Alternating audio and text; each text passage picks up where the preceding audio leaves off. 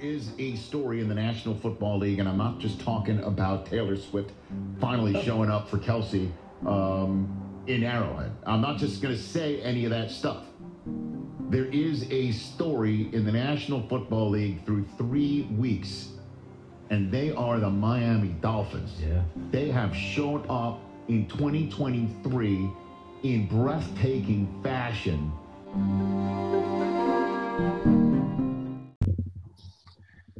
Ladies and gentlemen, welcome to the Dynasty Kings podcast. Season 3, week 3. Your host is back, Andrew Skaggs, joined by the incomparable fill-in for me, Ben Goldstein. How are we doing, Ben? Hello, Andrew. How we doing? Just fantastic. Good. Thanks for holding down the fort for me.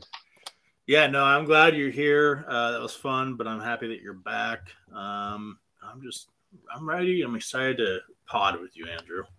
Yeah, just to chat a little ball. You know, from experience, exactly. I think we can both say, as being podcasters in different walks of life, it's just hard with a single person. Honestly, you just kind of find yourself. There's no one to just bounce things off of, so you just end up saying a lot of the same words over and over. I remember when I would do like my draft grades and stuff like that, I felt like it was always funny to listen to because I would just kind of find myself just talking to myself. You know, no one to react to. Or it's a little bit awkward. You know, it's just always a little more comfortable when there's at least one more person around that you can talk to a little bit and feel things out. But that's why we got some guests on, and they were good. Joe, Will, so they brought the heat, brought the fire. So it was a good time.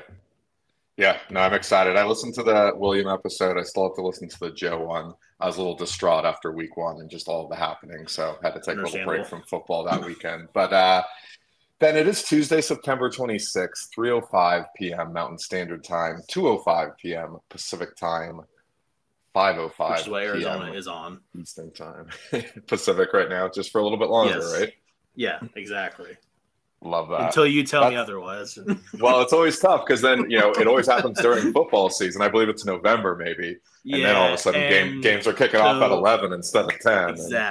Exactly. And then I'll figure out then it will take me a couple of days to kind of readjust. But, yeah, it will happen. I actually almost missed a phone call the other day with my school advisor because of time zone issues. She said Mountain Standard Time. I just assumed they were in Mountain Standard Time.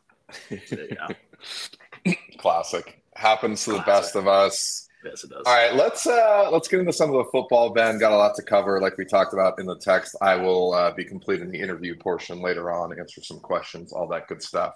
Just figured it'd be appropriate since I've been off the pod for a couple of weeks, a lot to catch up on. I was traveling this past Sunday, so didn't get to watch very much of the morning window, but saw a decent amount of the afternoon window, Sunday night game a bit. Again, kind of where you can with being on flight, train, different travel stuff. So I'll start us off with the Taco Bell takeaway of the week because I know yours is important here. We'll save that one for second. I will go with, how about the Dolphins? Just laying a little 70 burger on the Broncos without Jalen Waddle. A Broncos defense that in my head was very good last year. Clearly they haven't started very good this year. But that was very impressive. And that was one of those games where, like, I saw maybe the first quarter and then was, like, away from scores for a long time and then came back and said, whoa, they scored 70. That's fun. I was sitting next to my dad who was taking a nap, like, on and off during the game. And, like, every time he woke up, they had scored, like, at least once more. And he was like, is this real? Like, are you playing, like, a video game right now? And I'm like, no, this is real life, dude. Yeah. That is, and you know, no better team that I'd want it to happen to than the Denver Broncos. You know, they are who we thought they were, and that's just great to see. In traditional fashion for me, I always like to talk about the big names first. We got plenty of podcasts to go the rest of the season. We'll get into a lot of teams that I could have mentioned. But this weekend, Ben, the Bills, the Chiefs, and the Bengals all won in the AFC.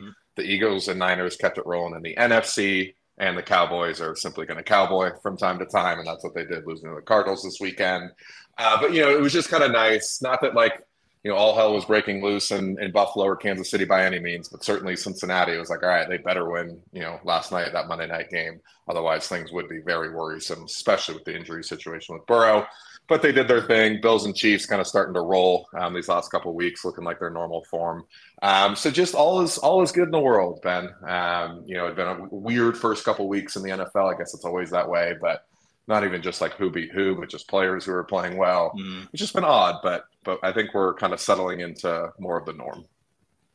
Yeah, I think. That 70 points is a little out of the norm, but the Broncos, they're interesting, very interesting. But the Dolphins are a good team, clearly.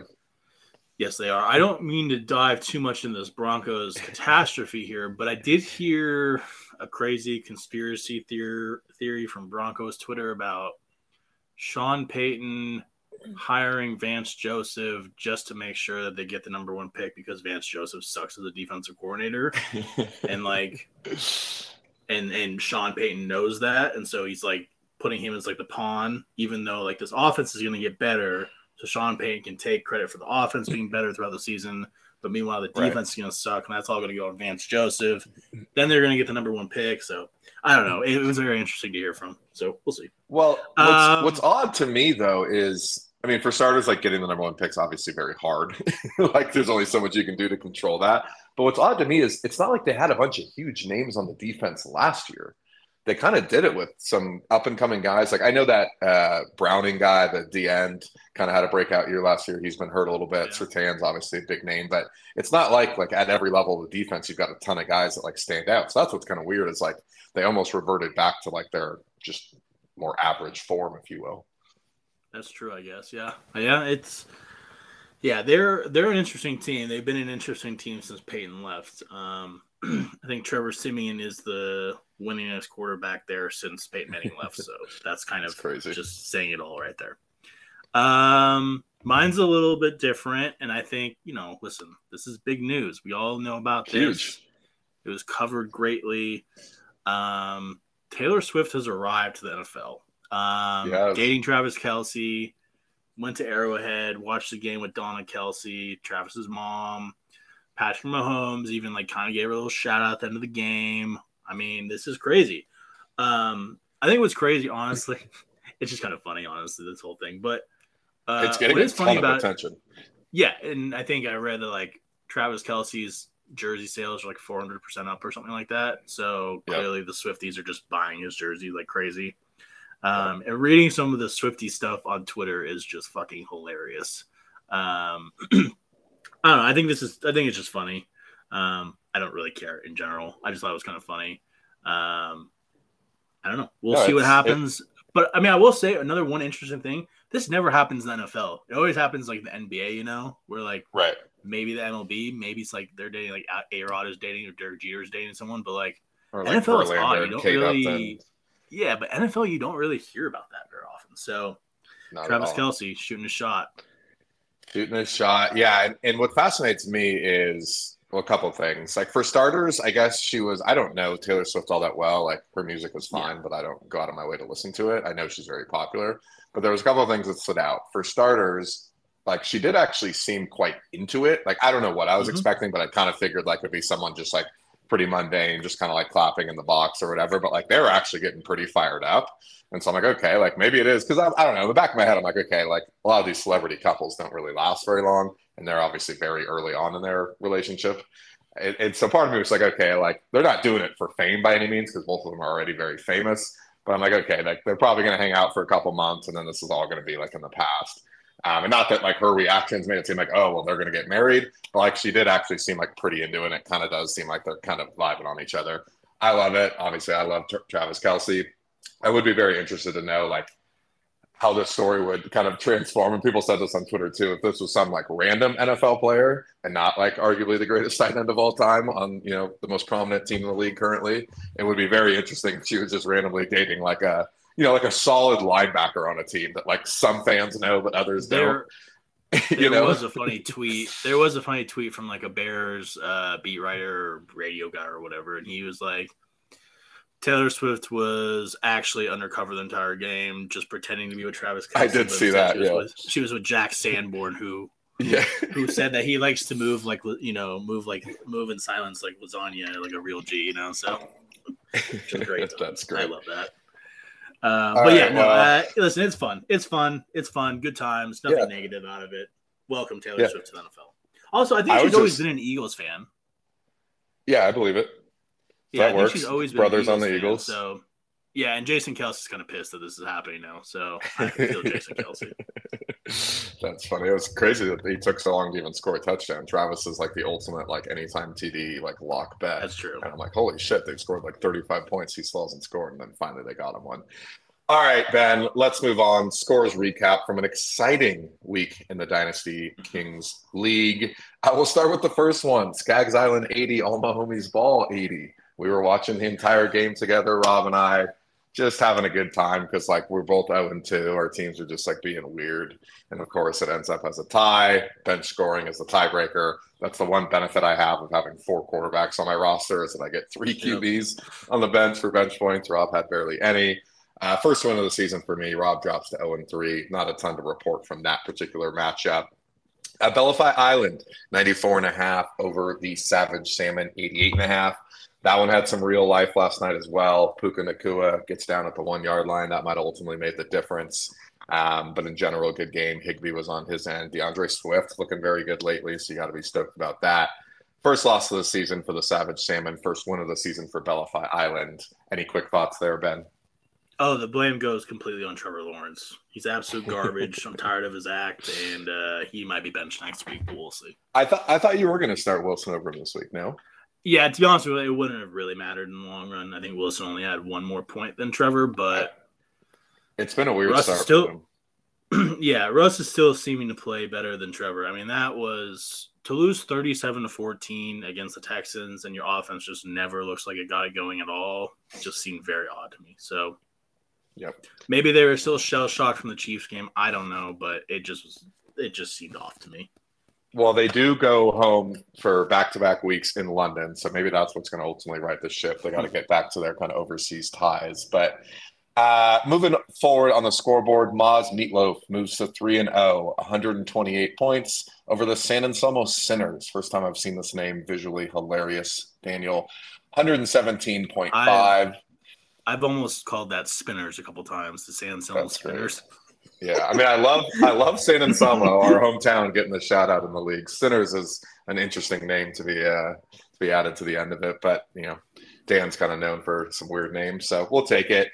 So somewhat surprising 1-2 start for Dan. Obviously made some big trades, has a pretty loaded roster as far as star power. Maz Meatloaf, nothing changes. You know, he just keeps winning games in this league.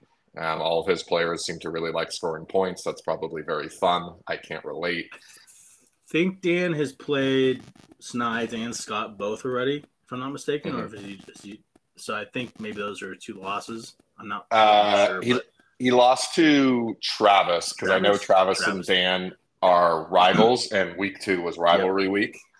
And so I know that's one of them. I don't know who he played week 1. Okay. Maybe, I think Rob maybe. The Darren Narwhallers, 79.5. Bilbo Swaggins, 79.5 away. The Eagles tried to give Kenneth Gainwell the ball as much as possible in that fourth quarter to will Bilbo Swaggins to victory. Does not happen. Not really sure who's happy in this matchup. Will drops to 0-3. Zach surprisingly gets to 2-1. Has not scored a ton of points. Zach's ecstatic. He's disgusting. I hate this. This makes me so upset. Well, you know, I mean, it's not like he's putting up a ton of points. Mike Williams, unfortunately, tears his ACL during that game that he has 21.5. Without that performance, I mean, a lot of the other guys had much lower scores. So it is what it is through 3 weeks here.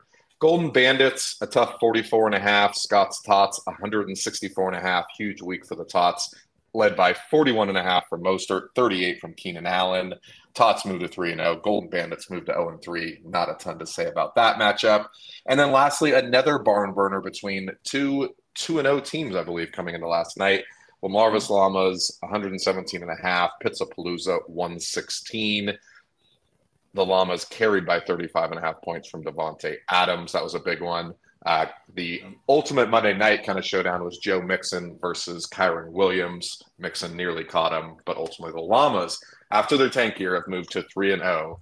And that is despite, I will say, that is despite Jonathan Taylor not playing yet, Cooper Kupp not playing yet, Brandon Ayuk missed this last week, so he definitely has had some injury adversity. But the Llamas are kind of rolling right now. Yep. Yep, good for the Llamas. Happy for Mikey. All right, the E's eye-opening performance of the week.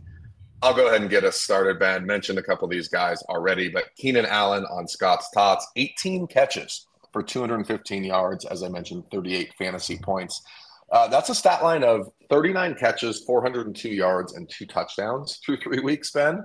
I mean, Keenan Allen's been, a staple of consistency and productivity. Injury-wise, he hasn't always been able to stay healthy. That's really the main concern. But clearly, he's got plenty of juice in the tank. Herbert's going to throw the ball a lot. So Keenan Allen, just as good as he's ever been. Yeah, I've always liked Keenan Allen. I just didn't expect him to be putting up this kind of stats this late in his career, but good for him. Happy for him. It's impressive. Yeah, I like him a lot. If only one of my 5 or 6 old receivers decided to still be good, that would be just amazing, Speaking of slightly older receivers, honorable mention, Devontae Adams on Team Bosco. 13 catches, 172 yards, 2 touchdowns, despite playing with Jimmy G on the Raiders. 35.5 points in a game that Bosco won by 1.5. So every one of those mattered, including that later touchdown in the game. Another guy that not necessarily, wouldn't say anyone would expect him to fall off a cliff anytime soon, but another guy who's clearly has not, despite the change in quarterback there in Las Vegas. So those are E's eye-opening performance of the weeks from me, Ben. Yeah, no, those are good choices. I'm going to start with my honorable mention, who kind of has to do with Keenan Allen, and that would be Justin Herbert. He's gotten off to a very hot start this season. And on Sunday's game, he threw for 405 yards for 3 touchdowns. But wait, he also completed 85% of his passes. So that's crazy. On the season so far, Justin Herbert is completing about 74.5% of his passes. 74.5% of his passes for 939 yards, 6 touchdowns, and 0 picks. So pretty good start for Justin Herbert here, and a very good game for him yesterday. He finished with 32 fantasy points. My easy eye-opening performer of the week, though, is Raheem Mostert, who had 13 carries, 82 yards, 3 touchdowns, and then add on the 7 receptions for 60 yards and another touchdown. He ended up with 43 points, 43 fantasy points, which was pretty crazy, 41.5. So, hey, what was he, 31 years old, and he's still looking like a 22-year-old running back out there. Yeah, very impressive. He had an interesting – I heard him talking about that, and he's like, a lot of people think that I'm 31 and I'm going to kind of go downhill here soon. And he's like, well, you got to remember, the first 6 years of my career, I barely touched the ball. So, I'm fresh. I'm ready to go. I know I'm a little older, but I don't have that wear and tear on me. So, I kind of like that answer, and I like that thinking. So, yeah. Love it. Always been a fan of the player. Big week for him. Big week for the Dolphins in general. Let's transition to the Reese's rookie report, the good, the medium, the ugly. I'll go ahead and get us started on the good, Ben, and a little bit less from a fantasy perspective, but C.J. Stroud on Bellafy Island. Joe's not starting him currently as his quarterback or anything. He does have Tua and Goff. But this weekend, 20 of 30, 280 yards, 2 touchdowns in that big win over the Jacksonville Jaguars. On the season, he's averaging 302 passing yards a game. I believe he has 4 passing touchdowns, no interceptions.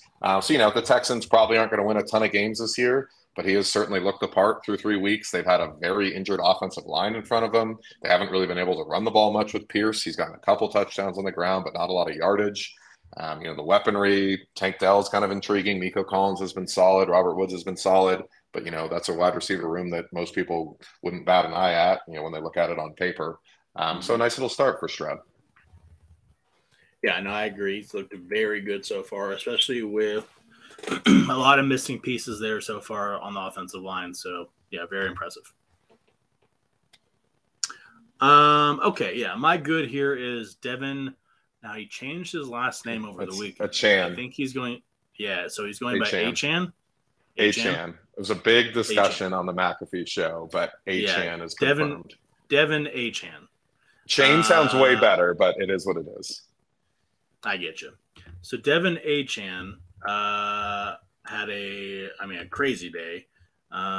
Just to kind of look back at things, September 17th, last week against the Patriots, he had 1 carry and 1 reception for like a total of I think 10 yards.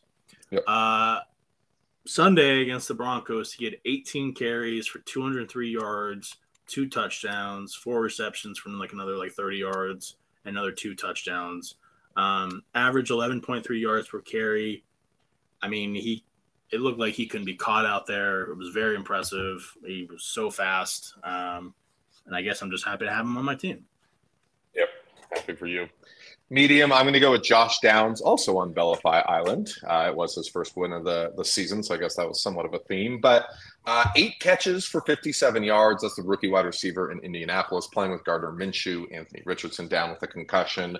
Joe won that game by 6, and he started Josh Downs, and Josh Downs got him 9 points. And so can't say I've been familiar with what Josh Downs have been doing these first couple of weeks, but was an intriguing, rookie on a young offense. So 8 catches is nothing to scoff at. Yep, no, for sure. My medium would be Marvin Mims. The Broncos got absolutely torched on Sunday, but he did have 3 catches for 73 yards, and he had a kickoff return touchdown as well. He ended up putting up, I think, 14.5 fantasy points or something like that. Crazy how they don't use him at all. Yeah, so that's exactly what I was going to go into. He's just he's not being used at all. But when he is used, he's clearly being effective. So I'm thinking that they probably should start using him a little bit more. He seems like the perfect receiver for Russell Wilson, who's a deep ball thrower. So we'll see. But 3 catches for 73 yards and a kickoff return touchdown, that's pretty good. So Marvin Mims. Yes. He's had an intriguing start to the season. On Bosco's team, by the way. On Bosco's team, the Marvelous Llamas 3-0. I think he even started in week 1, so that was something. The ugly, we both have the same answer. Jackson Smith and Jigba.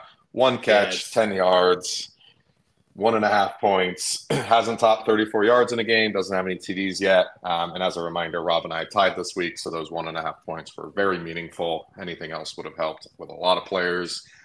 You're more tuned into Seattle. What's going on up there? I know. Their offense has a lot of weapons. So, yeah, he's wide receiver 3 currently. Our offensive line is down 3 starters. We're not really throwing the ball as much. It's just kind of the situation right now. It's not really him, I would say. I know there's. And I didn't think it was. There's talks out there about his separation in routes and stuff like that, or separation. I don't know. Whatever fucking percentages they want to throw out and numbers they want to throw out. But clearly JSN is a good player. He just hasn't really gotten the opportunities here as of lately. Now, Tyler Lockett is older.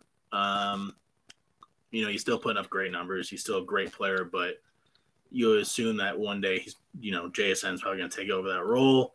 And you assume as the season goes on, JSN's just going to get better.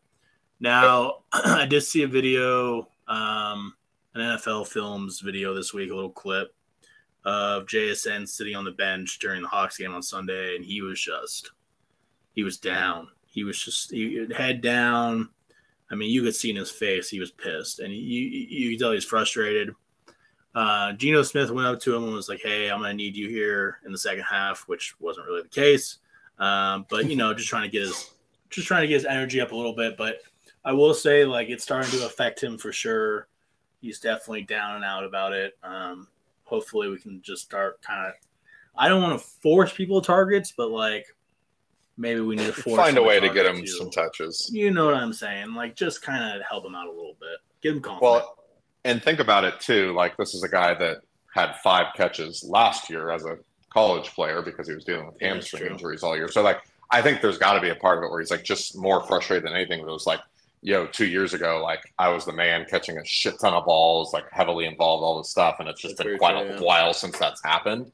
So he just, I feel needs to get back there. And I think we all knew that he was going to be a little bit of a slow start because he was going to be their 3rd receiver and they have a good running back as well. But yeah, I think just a game with some flashes of a, 5 for 75 and a tutty or something, just to be hey, just as a reminder, I'm very talented as well. And kind of you talked about, manufacturing some touches built in just to get him involved, especially early in games. Yeah. And if there's any head coach that I'm really, trust, in handling a player like this who's down and about, it's probably Pete Carroll, honestly. He's a positive guy. So, yeah, exactly. So he'll be fine. He'll be fine. Surrounded by the team he's got, the coaches he's got, he'll be fine. Love it. All right, let's move on to the Cole Kmet of the week, scoring 0 in a starting lineup. Very proud that this name remained. I almost texted you after week 1 to rename this the Sky Moore of the Week award, but I'm glad we didn't. Cole Kmet still deserves this honor. Only one this week, Ben. Your good friend Josh Reynolds on Anthony's team actually had some pretty strong performances. So upsetting. So upsetting that this motherfucker scored 2 touchdowns against me for like 70 yards and like 6 catches, 23 points. I had to like sweat out that victory against Anthony because it's fucking Josh Reynolds, and here he is scoring fucking 0 the next week. Crazy how famous with Amon-Ra St. Brown like wearing like a fucking steel boot because he can barely run. I mean, come on, Jesus fucking Christ! I hate fantasy football. It's a crazy game, Ben. Let's get a little bit more positive here, though, with a tight end that we all love, Rico Gathers of the week. Random tight end that we give a shout out to. I will say it can be random. It can be not random. It could be any tight end. We probably should have given it to Travis Kelce with all the Swift stuff this week, but we didn't. Mine was Luke Musgrave on Joe's team. Once again, highlighting a player on Joe's team. Wasn't in the starting lineup. There were a lot of kind of interesting, like the top dogs at tight end this week performed, and then there was a lot of like 1, 1.5, 0. Like there was a lot of like shitty scores in starting lineups at the tight end position this week. But we did have Luke Musgrave in there as a flex, 6 catches, 49 yards, 8 targets, 7 total fantasy points. Anyway, another rookie, guys that were, just learning about kind of for the first time as far as how they'll look in the actual NFL. Seems like he's kind of off to a pretty decent start with the Packers. So we're going to highlight Luke Musgrave, pride of Oregon State. Love that. Go Pack, go. This tight end is close to my heart. Yeah, near and dear to everything that I've ever worked on in this league. Unfortunately, he's not on my team anymore. I had to drop him after seasons of absolutely nothing. But this week, Brevin Jordan did score a touchdown. Proud of Brevin. 2 catches, 13 yards for 1 touchdown. After the game, he did have a pretty nice quote about C.J. Stroud. Did you see that by chance? I did not. Yeah, he said, I'm paraphrasing here and not exact quote, but from what he said was the luckiest thing that could have happened to us, the Texans, was the Colts beating us, or the Colts beating, or who was it? The Colts winning last year, I forget who they beat, to get the first. Oh, no, they beat, I can't remember what happened. He said the Colts beat someone. The Bears ended up with the first pick. Yeah, so pretty much what he was saying was maybe the Texans beating the Colts moved them to 2 or something. Yeah, I think that was it. I think pretty much what he was saying was like he was just happy to get C.J. Stroud instead of Bryce Young. That's pretty much what he was saying in this interview. So I thought that was pretty interesting. Yeah, it is. Well, you got to back your guy. Makes sense. Shout out to you as well. Great program for tight ends. Ben, let's go ahead and look forward to week 4. Kind of feels weird. It's only week 4, although time's kind of flying, but time's kind of not. But just 3 weeks in the books. No Fab recap because it's a Tuesday. Honestly, that'll probably be the case next week as well because I feel like Tuesday might work better. But I scoured the free agents real quick. Didn't see a whole lot. It's a little different than last week where we did have some significant guys getting hurt, or there was at least something at play there. As for the week 4 matchups, Ben, we'll try to fly through these. Bilbo Swaggins 0-3 versus Skaggs Island 1-2. Skaggs Island currently projected to win by 17 points.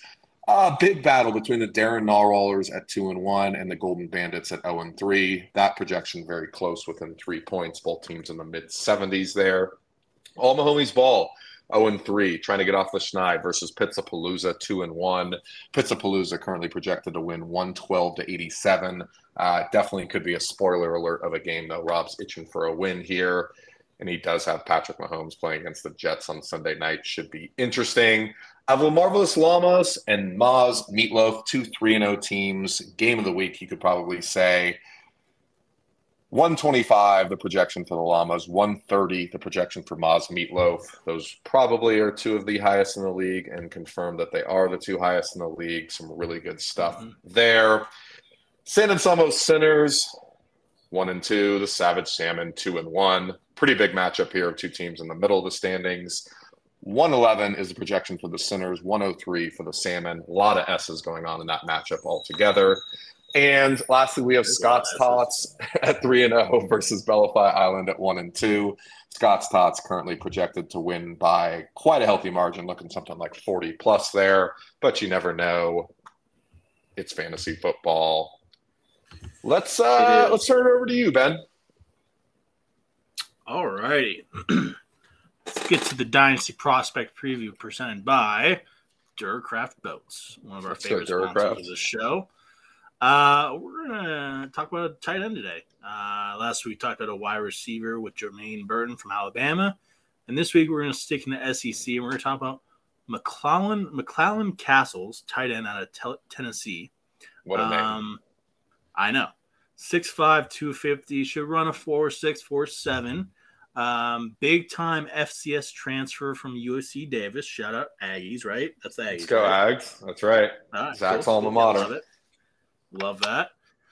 This guy also went to South Tahoe High School, which seems pretty dope. Sick. I can't imagine growing up in freaking Tahoe. So he committed to Cal, played one season at Cal, didn't really play much there. Transferred to UC Davis, where he put up like 350 yards like a year or something like that. Like was averaging like 25 catches, pretty average for like a tight end in college. You know, nothing crazy, but he was showing potential. And this year this summer he was a very big time transfer recruit, FCS transfer, and he ended up transferring and getting recruited to Tennessee. He's been a very solid blocker so far. He's caught a couple touchdowns. He's had a couple big catches here and there for Tennessee. He's probably in the top like 150, 200 players, I would say right now. Could rise for sure. He's a redshirt senior, so he's definitely draft eligible. I'm just kind of trying to start from the bottom here. We'll work our way up as the weeks go on, but Castles is definitely someone to keep an eye on in the future. McClellan, hell of a name. Go Vols. Sweet. Thank you for that, Ben. For a sec, honestly, before we did that, I was almost going to be like, when we were talking earlier, I'm like, can you pick a player that I might know so I can contribute? But then I didn't say that. But I was going to play a game and be like, do you think this is even a real player with that name? But I was just going to see how far we can go. There's a lot of good ones out there. All right, Ben, let's transition to primetime pick'em. My first week here, so my record is 0-0. Ben, you're 4-3 and 1 on the year. You correctly got the Steelers and the Eagles covering, so the state of Pennsylvania. You did not get the correct picks on the New York Giants and the Los Angeles Rams. As for the guest picker, 6-1 and 1 on the season. Will got San Francisco, Pittsburgh, and Cincinnati right. The lone loser was the Tampa Bay Bucks. This week, we've got 3 primetime games, 4 if you include the London game, but that's not exactly primetime. It's just a standalone game in the morning. But let's go ahead and start off with this Thursday night football matchup. One of the better ones of the week, probably one of the better ones of the year so far. Detroit at Green Bay, both teams 2-1, divisional matchup. Green Bay currently getting 1.5 points at home, making Detroit the favorite. Ben, who do you like here? Yeah, so I'm going to take the Lions minus 1.5 here. Green Bay's coming off a pretty tough physical win, come from behind win against the Saints last week at home. That was kind of an improbable win. So I do, and the Lions come off a pretty big win, pretty sound win against the Falcons. Held Bijan to like 30 yards or something like that. So that was pretty impressive. So yeah, I am going to go Detroit here. I think Detroit is a lot better. I know it's at Green Bay, so that kind of gives me a little bit of doubt here, but I just think Detroit goes in there. They're ready to go. They're fired up. They're playing well. Green Bay's coming off a physical game, and I don't think Green Bay's playing as well as their record is. So I'm going to go Detroit minus 1.5. Gotcha. I'm going to do the same. And we were both known, Packers supporters as far as teams go. Try to give Joe some love. My main thing with taking Detroit is simply the number of injuries that Green Bay had last week. This is Tuesday. We don't have a ton of information. The game's in 2 days. I think Aaron Jones plays. I saw a report that it sounds like Christian Watson will play. Certainly Jair, I don't know at all about. Bakhtiari seems to miss a lot of time lately. Jenkins, I'm not sure. Anyway, just a lot of uncertainty there. I think if all of those guys play, or like a good majority of them play, I think it's a complete toss-up. I think the home field advantage of Green Bay is helpful. I think Detroit is the better team overall as far as their roster on paper, but not by a huge margin. But just with the injury uncertainty, especially Aaron Jones, the offense really does run through them and has looked much worse in the 2 games that he hasn't played back-to-back weeks here. So I'll go ahead and take Detroit -1.5. Sunday Night Football, hinted at it a little bit earlier, but Kansas City playing at the Jets. Jets +9.5. Obviously, this game would have been much better if Aaron Rodgers didn't tear his Achilles, but instead we've got Zach Wilson once again in the spotlight. Who do you like in this game, Ben? Yeah, the Jets are bad without Aaron Rodgers. I don't think they were that good even with Aaron Rodgers. I think they were fine, whatever. But without Aaron Rodgers, they are a mess, a disaster. The Patriots are not that good. The Patriots barely scraped by them last week, the Jets, and the Jets looked awful against the Patriots. Kansas City's on a roll. Travis Kelce and Taylor Swift are dating. It's hot. They're going to be in New York together, I bet, like fucking all the time. So give me KC -9.5. Love it. I will also go with KC -9.5. Just can't take the Jets. 2 weeks ago when they were playing at home against the Cowboys, I took them +8.5 or 9.5, thinking, their defense is too good for that big of a spread. And of course, they got boat raced by the Cowboys, whose offense isn't even that good. Like even the defense, I think the defense is good, especially that defensive line. But man, they are just so distraught over how bad that offense is. I think they're just kind of Do you have any favorite scenarios as to what they should do if they were to go out and acquire someone other than the signing of Trevor Siemian, like a trade? We got to see what happens with Minnesota and Kirk Cousins. They're 0-3. Now, Kirk Cousins and Justin Jefferson are, lighting it up. They're breaking all records and all kinds of things. But in the end, the Vikings are 0-3. And Kirk Cousins is an older quarterback. I'm not sure exactly why the Vikings would stick with him if they're 0-6, 0-5. Is it really worth it at this point? Might as well trade him for some sort of value. I'm sure the Jets. Listen, if the Jets are 2-2, 2-3, 3-2, they're playing okay football, but they're just barely winning games, and that offense really needs a boost. And it's week 5 or 6, 2 weeks from now, I could see a Kirk Cousins trade happening. Yep. Yeah, that's certainly been the rumor. Cousins becomes a free agent after this year anyway. Sounds like Minnesota might move on as it is. I think the big thing is we both obviously think that the Jets are going to lose this weekend. That'll bring them to 1-3. They play at Denver next weekend. If they can win that game, get to 2-3 through 5 weeks, I think we'll have a better sense. The Vikings are either going to be 0-5 or 2-3 or 1-4 and kind of have a little bit better sense about themselves. I feel like that's going to be the turning point. If the Jets can get to 2-3, I think they should make a move for it. If they're going to be 1-4 at that point, I'm not saying punt on the season, but I don't really know what difference it makes, especially in the AFC. As for Monday night, Ben, your Seattle Seahawks are traveling across the country to New York, MetLife Stadium, to play the New York Giants. The Giants are favored by 1.5, so another 1.5 point spread, this time favoring the home team. Talk to me, Ben. I know I'm a Seahawks fan, but I think that I'm not some complete biased homer here. But I am confused by this line. I just don't get it. I don't get why the Giants are favored by 1.5 against the Seahawks. Maybe because they're home. I don't know. I don't really get it particularly because in my mind, the Seahawks are almost in every facet better than the Giants. So I'm just kind of confused by that line. So yeah, Seattle +1.5, Seattle money line, give it to me all. Give me Seattle -1.5, alternate line, just give it to me all. But yeah, I don't really get it. I agree, Ben. I think there's still people out there who think the Giants are after last year and with Dable and I guess an improved Daniel Jones, but I still don't think he's that good. That they're still decent, and it's just a result of they play the Niners, they played the Cowboys, 2 of the better teams in the league. But then they look terrible for most of the game against the Cardinals too, who have been scrappy. But Yeah, it's kind of weird to me. Seahawks to me are a better team. Not always easy to travel across the country, but they do get an extra day of rest, before doing so. They always get up for big games like this. So I would also take Seattle money line, alternate line, all that good stuff. So we are on the I same can page just with hear. all three of our bets.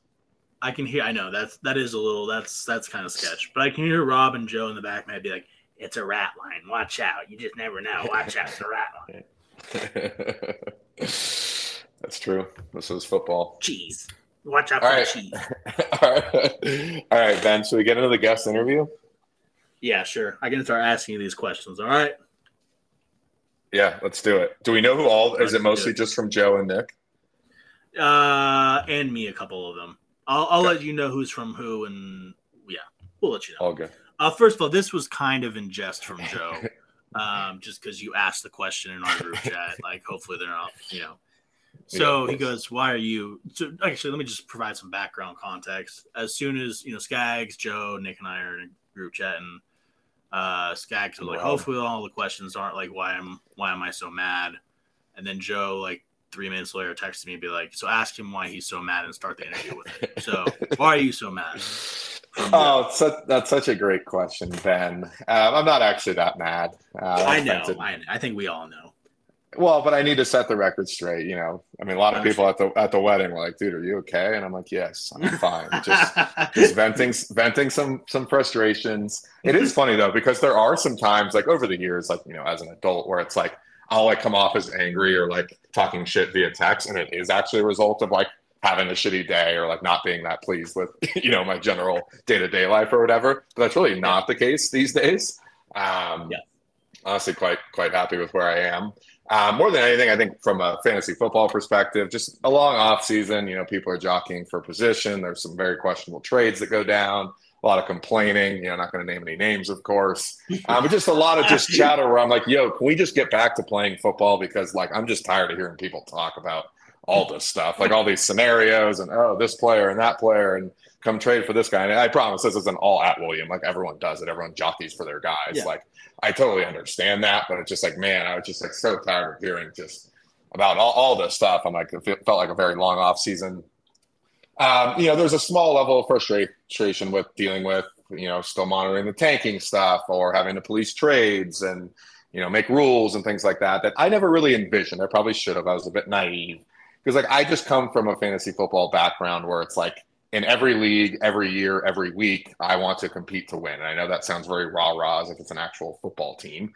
But, you guys always hear it when we're in our group text, like where I'm like actually stoked about all my redraft leagues. Like a lot of people are like, "Oh, I only care about Dynasty." Like, no, like I want to win every league, every week. It doesn't matter. I don't care if it's a college league with coworkers, any of that. I just love fantasy football because it's fun to try to win every year, especially with redraft being a different format. So I never really had the mindset of like, oh, let me police all this stuff. So like to make sure that people can't tank or that they're not like foolish with their picks rating and things like that. And so I just didn't really envision it. Again, a little bit naive on my part. It is Dynasty, so it's very easy to just like flip your roster very quickly and do something like what Bosco did. And all of a sudden, hey, look, I have a fun young roster. Like that's exciting, but you do have to do it the proper way. I kind of wish it was a little bit, I might have hinted at this when I made that video after the Justin Jefferson trade, but I do kind of wish it was a little bit more like baseball, like the MLB, where it's like coming into the year, all 12 teams definitely trying to win. Everyone has pretty solid rosters. Obviously, some are better than others, but I kind of like, okay, we're all competing. And then, all right, if 5, 6, 7, 8, 9 weeks into the season, it's starting to fall apart a little bit. Cool, like offload some of your older players, get some picks or some younger prospects, vice versa with the good teams, getting some, proven players. You know what I mean? Like every MLB trade deadline is kind of that way where it's like, okay, like if you're in the mix, maybe try to make a move to get better. Or if you're not in the mix, okay, maybe make a couple moves. And a little bit more of that and a little bit less of like, hey, I'm mortgaging a shit ton of the future or I'm going all in or whatever it may be. So the league's gotten a little lopsided, I feel like, this offseason. Kind of a bummer. Hopefully it does all straighten out. And obviously, we got plenty of talent coming into the NFL. Next year's draft class is great. Who knows the future years, but that always helps. But just a little bit of, kind of a culmination of all those factors, I would say is kind of the main thing where my frustrations have come out a little bit more than they have in the past. Yeah, no, I get you. We're just happy you're back. We're happy that you're, hawking. We're just happy. We're happy to have you, no matter what's going on. Yeah, and I appreciate it. Absolutely. No, I get you. Listen, life sometimes can be a lot, and then sometimes fantasy football should affect you more than it should. Which is great. I mean, yeah, it's one of our biggest hobbies. Absolutely. And sometimes I'm like, yes, I'm kind of affecting other people around me with my attitude about fantasy football right now. Because I have to take a step back and be like, okay, I can't be this negative around like my family when I'm losing in fantasy football because now they just feel like shit too. So I just have to kind of break check myself as well. So I get you. All right, let's talk about how's life been. Mary Carol, weddings, fam. How's it all going? Yeah, it's going well. Been at the same job for nearly a year now. I can't say I love it, but it's a job, and I get to work from home and travel to these weddings and things, and still get to work and not have to take too much time off. So that's chill. Mary Carol's great. We're in wedding season now. Not for us two, but attending weddings. Went to Colin Carmody's wedding. Obviously, 1 or 2 year league member here. That was not this past weekend, but the weekend before in South Lake Tahoe. And then another friend from high school got married this past weekend in Stinson Beach, which is kind of where you go out to the beach if you were in Marin, not necessarily San Francisco. But so it was fun, back-to-back beach weddings. Tomorrow night, after work, we're driving to Omaha, Nebraska. That's a 7-hour drive from Denver. Mary Carol's sister is getting married in a church in Omaha. And then we've got a weekend off after that, then. So that'll be a nice weekend to just settle in and watch football. And then we've got 2 more back-to-back after that. Foster Cunningham and Danny Curtin, who a lot of league members know. That one will be in Petaluma, California, so wine country kind of. And then lastly, the 21st of October, so that very following weekend, going to Chicago for one of Mary Carol's closest friends. So 5 weddings in 6 weekends. Knew it had been coming for close to a year now. But it's been good. It's been good to be back in Denver for at least these couple of days, settle in a little bit. To these people about fall weddings? I don't really bring much up, to be honest. It is nice when you're not in a wedding, and even when we're in Colin's wedding, Saturday is nice for the watching of college football, kind of as you're just like hanging around when all the chicks are getting ready for the wedding. Like that's actually kind of nice. We watched all of the Oregon-Colorado game this past weekend, watched a fair amount the previous weekend. The Sundays are really tough because there's so much travel. You just don't get to sit in front of red zone, specifically the morning windows I've missed a lot of. And so that's been tough. I mean, this Sunday will be interesting because we're going to be driving back from Omaha. We did this when we went to a Luke Combs concert last year from Omaha. And all I did was put on red zone, but had the audio playing through the car. Okay. And that was an awesome way, obviously, to do a 7-hour car ride. This one will be even more interesting because you also have the Ryder Cup singles going on that day, and I'm a massive golf and Ryder Cup fan. So that's going to be a lot to try to process during a drive and try to keep up with it all. Hopefully we're not too hungover. But I do think the red zone audio might come in clutch. I love that. My family's good. I didn't answer that, but I saw them a lot this week. Jeff's we're giving a nice update. My grandpa died a couple weeks ago, so R.I.P. Richard Neumeier. That's all right. That was a tough one, but he lived a great life, and it's been a nice way to kind of reflect on some of his memories. He was my last living grandfather, so so shout out to him. And everyone else is doing well. Good, glad to hear. Sorry about your grandfather, but grandparents tend to die. They do. Happens. I get you. Yeah. He made it to 89. So that's a pretty good life right there. Yep. All right, let's talk about fantasy football now, huh? It's been a tough start to the season, but you finally got a W in the standings last night against Rob with that crazy game. Talk to us a little bit about the start of your season and the current state of your team a little bit. Yeah, it's been interesting. It kind of started in the off season. I'm sure anyone who texted me about making trades, I just kind of kept waiting because I'm like my team could go in a lot of different directions because all of a sudden Dalvin Cook gets released by the Vikings. Don't know where he's going to sign. D-Hop was on the trade block for a while. Not that those were my 2 best players per se, but 2 guys that, Dalvin potentially could go to Miami. And that offense is putting up those crazy numbers. And instead he decides, hey, let's just go join Breece Hall, who's one of the best young running backs in the league. And I was like, okay, not great, but maybe if they're actually good with Rodgers, both guys can eat, whatever.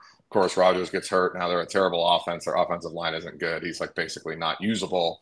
And it's like, man, you really could have just like ended up in a better spot. Like, I get he was ring chasing with Aaron Rodgers, but that happened.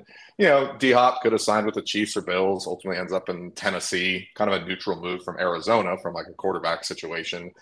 He's getting targets and catches, but nothing too great. But it's like, come on, dude. Like at this point in your career, like, don't you want to win? Like, and also put up great numbers? It just doesn't make sense that like both these guys kind of went in a little bit of a weird direction.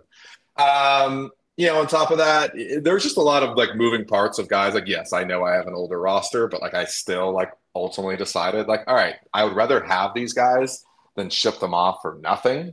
I don't want to just unload all of my potential depth for, late twos, early threes, things like that. So I ultimately decided to keep guys like, like a Brandon Cooks and Allen Robinson and things of that nature just to kind of see what happened. So yeah, just kind of interesting. I wrote in here like the Ravens and Vikings both drafted receivers in the first round. I had Rashad Bateman and KJ Osborne. Not saying I was going to be depending on those guys to start every week, but like look around the league, how many fucking randos are like performing right now? Like those could have been guys that all of a sudden maybe they don't draft a receiver. Or Osborne has a couple of touchdowns already, but neither of them are overly involved in their offense. Yeah, exactly. Injury bug, always a factor. Travis missed week 1. That was like brutal. 2 days before the season starts, it's like, okay, like my favorite player and best player is like not going to play. Like that's brutal. Jalen Waddle missed last week with a concussion. So those are 2 big names that, have each missed a game so far. I'd say about last night, win or lose, I wasn't going to feel great about my team. I've still scored the least amount of points in the league, which is hilarious. But I still feel like I have enough guys to plug and play. Try to get some decent fortune. Obviously, there's been a lot of injuries this year, so guys get elevated into different roles and things like that. Try to sneak into the playoffs as a 5 or 6 seed. My roster certainly doesn't quite compare to the teams that are currently 3-0 at this point. But the reality is I don't have my pick in 2024. And I don't really have guys on my roster that I'm willing to move or have a value where I can then recoup one likely. So yeah, just got to kind of keep grinding, and it's been a while. It's been kind of nice. I've had like 3 straight years of like 9 wins or more. So it's been a minute since I've been in a situation like this. And like also last week I could have won. I was lost by like 1.5 points. Started the wrong quarterback. So, it all looks bad, but it's like, okay, it feels better than 0-3. We all know it's fantasy football. I still have plenty of talented guys. Like there is going to be that week where, Travis and Higgins and Waddle and Pierce and Madison all go off in the same week. And that's not going to be like a pipe dream. So we just got to keep grinding. For sure. That was my question, by the way. This next question is from Snides. Are there any moves or trades that you've come to regret? Yeah, honestly, not really. And I even went back to the history sheet, at least the last couple of years, just to see if there was anything I was missing. And, I've moved 3 straight years worth of first-round picks, 2022, 2023, 2024. 2 of those picks were for Travis Kelce. To me, that's been well worth it. And then last year, I traded my 2023 one for DeAndre Hopkins. It isn't as great, but still doesn't bother me much because there's 2 things. For starters, last year, I needed him down the stretch. I was very much still competing. I went into the playoffs with 7, potentially starting guys on IR. And he was putting up like double digits every week, even with Arizona. So like that trade did help me a lot. And like, if I look back, I'd be like, okay, well, if I didn't have him, I could have had someone like Dalton Kincaid or Quentin Johnston. And like, we're very early on, but it's not like I'm like, oh my God, I'm so bummed I don't have those guys. I would say the one benefit of having been able to keep that pick is I feel like I could have traded down a ton. Everyone knows I wasn't very high on this draft, but some other people were, especially in kind of those, picks 9 to 25 or whatever the range was. I feel like I could have kept trading down a ton and recouping a bunch of picks, which I haven't had a ton of lately. That would have been nice. And then I would have tried to draft CJ Stroud in like the mid-20s. I straight up was like so like kind of stoned and drunk, but also focused on just like keeping the sheet updated, that I did a terrible job during the draft of not like reaching out to more people about trades. Because like you guys kind of warned me like, hey, Stroud could like fall into like the 20s. And I'm like, I absolutely need to like take advantage of that, because it's like my quarterbacks are pretty mediocre. A couple of them are getting older. I'm like, if I could just like nail a guy like late, like basically a 3rd round level that could be my potential future starter, then I don't have to address the quarterback position like in some of these future drafts. That would have been smart, but I ultimately didn't, get myself together to get enough trades in. Joe made a nice pick there. Who knows? Maybe I'll try to acquire him at a later time. So that's the one thing that I would regret is that I didn't have that kind of flexibility or move around a little bit better in this year's draft. As for another trade, a couple years ago, this was in January of 2022, so the guy's been on my team for over a year now. But it was a three-way trade. I gave up DJ Moore and got Antonio Gibson. That was the original framework for the trade between Bosco and I, and then we added a ton of pieces, like a ton. So I don't love that one because if you like kind of scale it back to DJ Moore for Antonio Gibson, I ended up with Gibson. Like that doesn't look great. Not that Moore's killing it. His quarterback situation still in flux. I mean, people like Fields in theory better than what Panthers had before. But Gibson's really just like, he's got like 8 carries through 3 weeks. Like, it's just kind of weird because he had like back-to-back years with like 1,000 yards and 10 touchdowns. And I wasn't even like a big Gibson guy, but I'm like, okay, like young running back, like productive, like can catch the ball in the backfield. And then they draft Brian Robinson. They ultimately, like, I'd almost rather they just like put Gibson into a different team where he's in a little bit more of a committee, getting maybe 10 carries and 5 catches a game, something like that. That one doesn't feel great, but like that same trade also had me move on from Leonard Fournette at a pretty good time. It was before last year where he was still somewhat decent, but then kind of fell off, and now he's not on a team. But I did also end up with the 9th pick, which I took Dameon Pierce with. So again, all in all, don't love if we just kind of scale it down to the Antonio Gibson for DJ Moore, but that trade as a whole wasn't terrible. But really, there haven't been a ton of, like, I even looked back. I remember Scott and I had one a while back where I got Brandon Cooks and gave up Jerry Jeudy. Don't love that one per se, but still, like, it's not like Judy's any kind of a stud yet either. So yeah. There really haven't been a time where I'm like, oh my God, like I made a huge mistake with this one.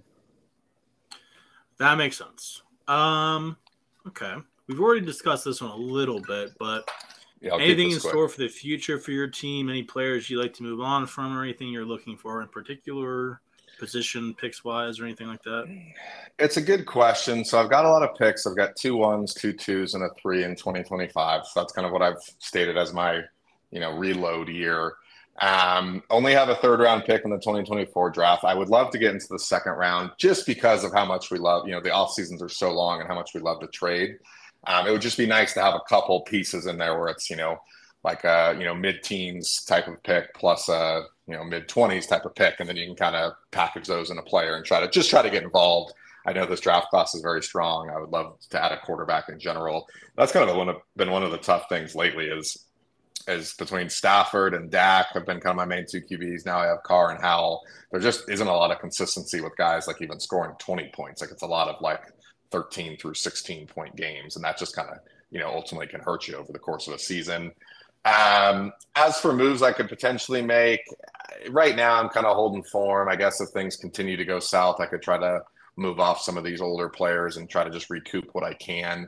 But I don't fully see that happening because it's like if my team's still doing really poorly, like a lot of these guys aren't going to have a ton of value. I still feel like DeAndre Hopkins, Michael Thomas has actually played pretty well so far this year. I could probably get something for those 2 guys. As for your Allen Robinsons and Brandon Cooks and things of that nature, probably not going to get a lot. We'll just kind of hold and see if they have some spike weeks, things like that. So not a ton of moves, but I think I'll probably need a bigger sample size of the season to kind of really know where we're headed. And then, yeah, I mean, the theory always sounds nice. It's like, oh, like trade some of your older pieces for like young, like guys with upside, but like the young guys with upside, like you're only going to get like a complete dart throw because no one's going to give up anyone that's like showed any kind of promise. So it'll be interesting. Yeah. No, that makes sense. Yeah, I'm excited to see what happens for your team. All right. As the DKFL commish, is there anything you'd like to discuss or talk about, plans, ideas, etc.? Yeah. This is my question, by the way. Hey, great question, Ben. I will reveal the poll results. I know it took a while for that. That was kind of when the whole Jefferson trade and different things came about, I feel like. So I'll reveal that here, and I'll send those results into the text as well. I will ultimately do something about trading picks too far into the future. Obviously, this won't take effect until like a while from now because of all the picks that have been traded. But we do got to do something where it's like, can't do it more than 5 years out, or adopt some kind of like an NBA system. In the NBA, you can't trade your 1st round pick multiple years in a row. And this is less about like trying to have control over everything. And I said here, and someone said it in the text at one point when this was all happening, it's to save us from ourselves. Like people will just get into such like a, like in the moment mindset where they're just like, fuck it, I'll have, no picks for the next 10 years. And just to kind of save us from those types of things. It's like, hey, no, like we're going to try to get together every year in person. Everyone loves the drafts. Like it's going to wear on some people to like, and I know this isn't like a shot at you or Dan specifically. It's just like, you know what I mean? People are going to be like, damn, like I wish I had some, you know, draft picks in some of these in-person drafts and things like that. Yeah. And just kind of a little bit of a system, be like, hey, let's make sure that that is actually in place. So we'll see what happens there. I think inevitably the in-person drafts will help everything from people seeing each other to, you know, trade talks to even what I mentioned where we don't have to like do as much with the Google Sheet and can be more like, you know, getting a board with stickers and stuff and then input it into the Google Sheet and things of that nature. So I think that'll help with everything. As for the poll results, there wasn't a ton to discuss here, so it's not like any like huge announcements. But the last place punishment was definitely one of them. Kind of funny, a lot of the answers, and you know, most of them not nearly as I guess harsh as what Bosco had to go through, but it's going to change year to year, so that's life. Ultimately, the answer, Ben, is like kind of being the errand boy / caddy / general task guy at the Boise draft. Like 41.7% of the votes were caddy a golf round for the champion. So I like that one, but also it kind of depends, like, are the champion and last place going to live in the same area? Like, that's easy enough where it's like, okay, cool. Like, you guys can go out to a local course and have someone caddy, right? Because I want, like, everyone who plays golf to be involved in whatever round we play when we go to Boise. But then, you know, things like, you know, cleaning up after meals, taking the trash out, grabbing beers for guys, things like that. That was kind of a common answer as far as when we're actually in Boise. So that'll be that, Ben. I like that. You know, it's all encompassing. We don't have to, we'll kind of write out some bullet points and you just kind of have to like, you know, not do some embarrassing shit per se, but like, yeah, maybe chug a beer if someone asks you to, or, you know, grab beer, like all, you know, all that stuff. Nothing crazy. Take 5 dabs at once. Yeah, exactly. As for the scheduling system, crystal meth, a great drug. The scheduling system, 75% voted for the Bosco system, where it kind of mirrors the NFL process, basing it on team records. This is really the main thing, is just for this to decide like who plays who, you know, twice a year, those 3 matchups. So I think that's a good system overall. Obviously, our teams change a lot year to year, so there will be some like lopsidedness just as a result of that. But I think ultimately just having kind of a slightly better system than what we did this year, where it was a kind of a random schedule, but factored in rivalry week. So should be good there. I like it. As for the buy-in, nothing really changes. The vote that got the most was like upping the buy-in to like 75 or 100, but then using some of it as kind of a slush fund. It's kind of similar to how it is. Like it's 50 a year for the buy-in, and then we throw some extra money for like the jersey and the T-shirt and the plaque and things like that. So nothing too official there. Maybe I'll come up with a number. We might just continue to do like 50 a person for the winner, you know, that whole what we've been doing, and then just, you know, kind of ultimately just Venmo people when I get the other stuff, but maybe a little bit of a fund to help towards some things in Boise. So we'll see about that. And then lastly from the poll, Joe had a bunch of great ideas of like in-person draft activities, top 6 versus bottom 6, volleyball, wiffle ball, flag football, hoops, golf, all the above. I think a lot of people like the idea of doing some like competitions for extra fab, things of that nature. There's a lot of good ideas. I'm not going to announce them all, but we'll basically come up with some good stuff that we can make happen in person. All right, cool. I like that. Oh, the Seahawks brought in Tavon Austin for a workout today. Interesting. Wow, that's big. Yeah, that's an interesting name. All right, this is a question from Joe, and it's completely not fantasy related or football related at all. Love it. And this is one of our favorite advertisements as well. It's Cheez-Its, and he's asking you, what are your top 3 Cheez-It flavors?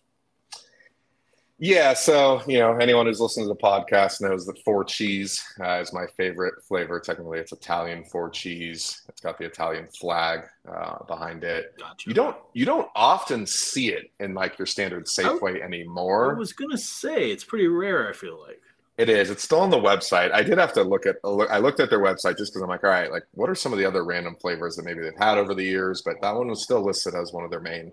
They also have all these like snapped and duos and puffed and like all these different things now. Can't say I've dabbled too hard into those. Second favorite flavor, kind of fitting with the theme, but white cheddar. Those ones are really good as well. That's basically what I'll get if I don't get 4 cheese. Kind of similar vibes with that kind of powdery processed cheese on top. It just tastes so good.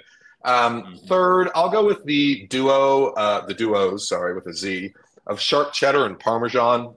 This is not something I go for often at all. I really don't eat Cheez-Its that often anymore. I do still love them. I just try not to eat snacks because if I get a box, I'm going to finish the box within a sitting. I've had these ones at Joe's place, though. I know he's a big fan of them. I like those two flavors, kind of a little bit different than the normal cheddar with the sharp. Parmesan's kind of another one with a little bit of that powdered white cheese on top. I'd say honorable mention is just the original flavor. I do still really like those as well. But I'm more of a traditional guy. I have had like the puffed white cheddar ones. It's almost like you're eating like, white cheddar Cheeto puffs. It's just like they're incredible, but they also just like live inside your teeth. And so it's just like a whole experience eating them. But have not dabbled much into the puffed or snapped or anything like that. I had some, I won't say snapped, like the other week or something like that. It wasn't bad. It was all right. Which are like chips, right? They're just like bent chips. Yeah, they're kind of like cracker chips. They're like the Ritz like chips. You know what I'm saying? They're like that. Yeah. Yep. So yeah, they were good. All right, so we had a couple of real horny questions to come in late. Some real horny boys that we have in this league. This was Joe's question. What's your ideal first date, doggy or missionary? Well, what I couldn't figure out is if those are supposed to be separate questions. Like, am I going to answer like what my ideal first date is, and then? No, they're like, what's your ideal first date? Either doggy between or missionary. those two. I'll say no. Of course, when I read this, I was like, this has to be Joe. I'll say missionary. I like being on the bottom. Okay. You got a good amount of control there. I don't know if that. I don't think that would qualify as missionary, but I don't have a name for that. It's not because I'm lazy. It's just because I like to do the work from underneath with a little bit of leverage. I will answer the first question quickly and seriously in saying that ideal first date, definitely some kind of group thing. Certainly a sporting event's never a bad time. Maybe a group at a beer garden, something like that. I just think, like, I haven't been on a lot of blind dates by any means over the years. But I just think it's so hard to go one-on-one with your first date, especially if you don't know each other very well, because then it's just like you're spending a lot of the time trying to get to know each other while also trying to kind of build chemistry. Forcing things. But it's not easy to get chemistry when you don't know the person. So you're just like, okay, well, you just mentioned this word, so let's talk about this now because I can relate. You're just kind of just grasping at anything you can. Whereas like a group event with some drinking involved, hopefully like some people know each other, obviously. So you can kind of have different conversations. That just is a little bit of an easier way to kind of see if things are vibing. And then, second, third dates, things of that nature, definitely can be a little bit more of a one-on-one aspect. Yeah. Is Mary Carroll a weed person, weed head? No. Okay. I'm just curious. Honestly, I'm not going to lie. Like, I would love to find a girl that would just sit with me on the couch all day and just smoke weed and watch football. But it's very tough. Very, very tough. Very tough. And most of those girls look like me. So, yeah, that's not all right. Second question here. And this person wanted to remain anonymous because if I read this question out loud, you're going to wonder. That makes sense. This question. If every DKFL GM put their cock through a glory hole and you couldn't see their faces, how many cocks could you match to the right GM? I would feel really good about this, honestly. Like, okay. I think we'd be 10 plus. Wow. I just think I do have the advantage. Eyes, hair, like just kind of. Yeah, I don't know. I feel like I have the advantage because I know everyone in this league and what they look like physically, like better than. Not everyone else. You know what I mean? Like, I'm the only one that has spent a significant amount of time physically with everyone in the league. I don't know. In my head, I feel like it would be like kind of obvious. I wouldn't know how to describe any of them just like blindly, but you would just see it and you'd be like, okay, like that fits with that body type or that hair color or whatever it may be. I guess it would help if I knew. My cock probably wouldn't fit on Rob's. Let's be honest. Right. And his cock wouldn't fit on mine, like vice versa. Right. It's just not going to happen. Right. I just think it would kind of come together. I don't have a great sense of who's cut and who's uncut in this league, so that would help if I did have a great sense of that. But I can't confidently say that anyone other than me is uncut. Maybe Travis. But I don't think Oh, so. you are? Oh, I didn't know you were uncut. Yeah, Okay. proud, uncirced. I've got some other, close friends in life that are, and we talk about it, but I don't know about this league. So that would help if I knew better, but I think it's a lot of uncut Now, gems. no homo. You've known a lot of these people forever. Have you ever seen anyone's dick in this league? I mean, I feel Not like on all purpose. Not on purpose. I'm just saying locker rooms. no, I like, get fucking that. around. You know what I'm saying? Like, I feel like I have to say yes to like Joe, Nick, and Rob just from the college days. I mean, Joe obviously like passing out without his pants on all the time is like kind of a given. But not that you want to see any dick, but it just I'd love to, but no, I prefer to. But you want to see two dicks at once, not one. That's right, exactly. The more the merrier. Yeah, exactly. That's the only kind of videos I watch. So, but yeah, I would feel pretty good about getting at least 9 or 10 of the 12. This question, man. By the way, this was Snides.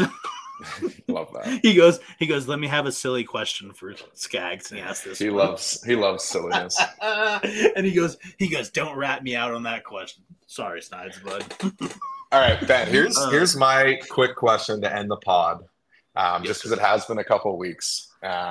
Quick thoughts. Let's just do like 2 minutes. We'll each go on just college football to this point. Oh, okay. Oh man.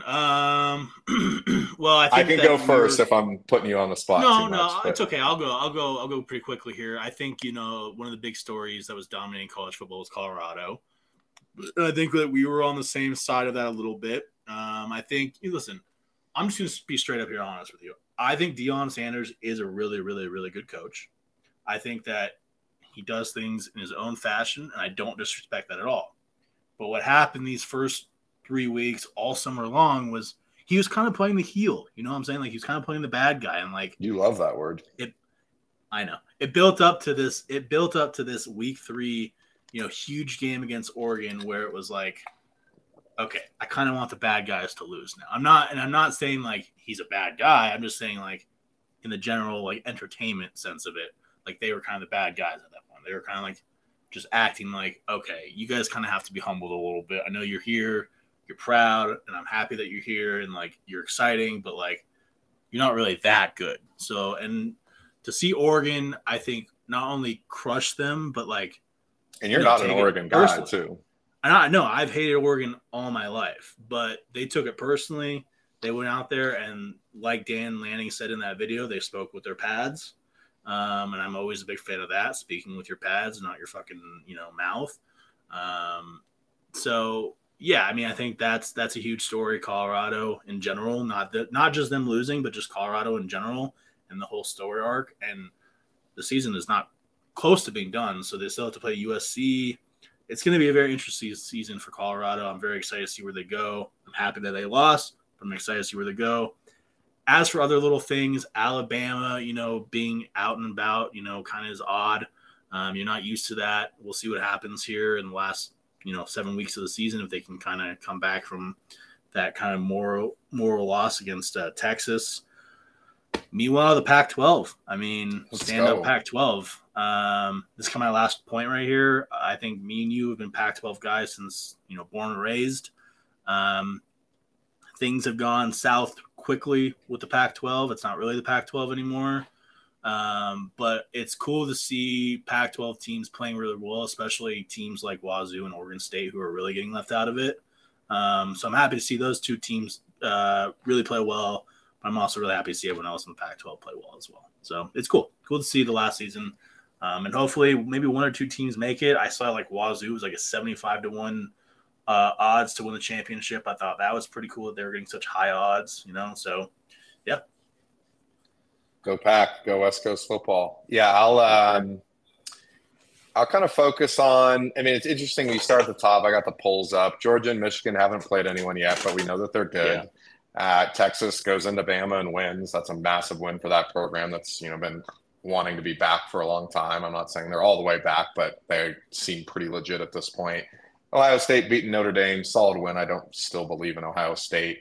And then Florida State, a couple really solid wins, but also have looked a little bit shaky lately.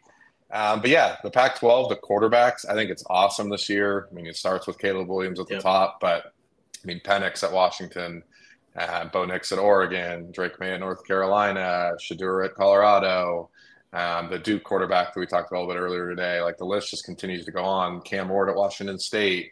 It's just a fascinating year for really high-level quarterback play. I think this is very cool that it's happening on kind of the last year of this particular format of college football as far as the conferences, 4 teams making the playoff, things like that. So yeah, just been very pleased. Again, have been able to watch a fair amount, not too much, but there is. I mean, the top 10 teams are all still undefeated. There's plenty more, and I know that's common 5 weeks into the season, but I think there's going to be some really fun matchups between some of these teams, and I truly believe that this could be a year. Not that this is some bold take, but like where none of the teams are undefeated going into the playoff, and everyone slips up at least once. That wouldn't surprise me, especially with all these Pac-12 teams that need to play each other. Michigan, I know, is good, but I just have a feeling they're going to lose at least once sometime. Yeah. Georgia and Texas. Texas is bound to lose one of these games when they're not expected to. Fresno State may be the only undefeated team by the end of the season. Yeah, you never know. So yeah, I think it's going to be a fascinating year with a lot of parity, but I think that'll make the playoff very fun. Yeah. Kind of was it 2008 when LSU and Ohio State had 2 losses, or LSU had 2 losses and made the BCS? Something like that. Yeah, that sounds right. Yeah, so kind of like that.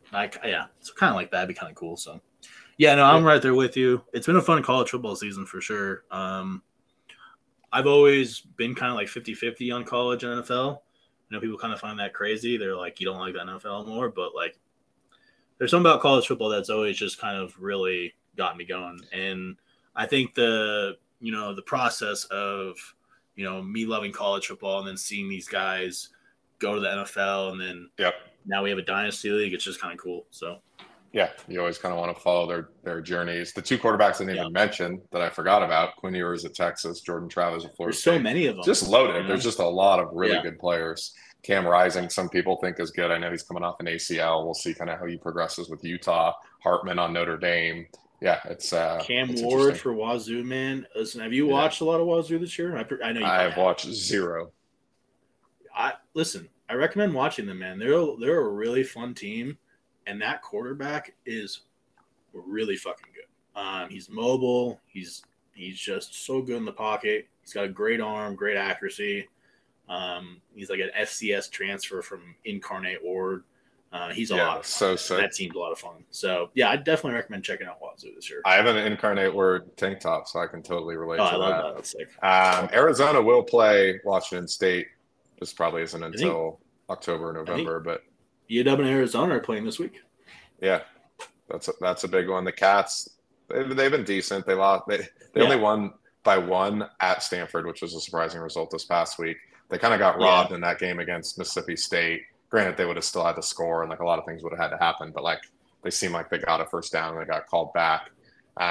So yeah, they've been solid. I still feel good about them. They have a murderer's row of teams moving forward, but they're fun to watch. Yeah, October 14th they play at Washington State. So I do have a wedding that day, but I'll try to watch.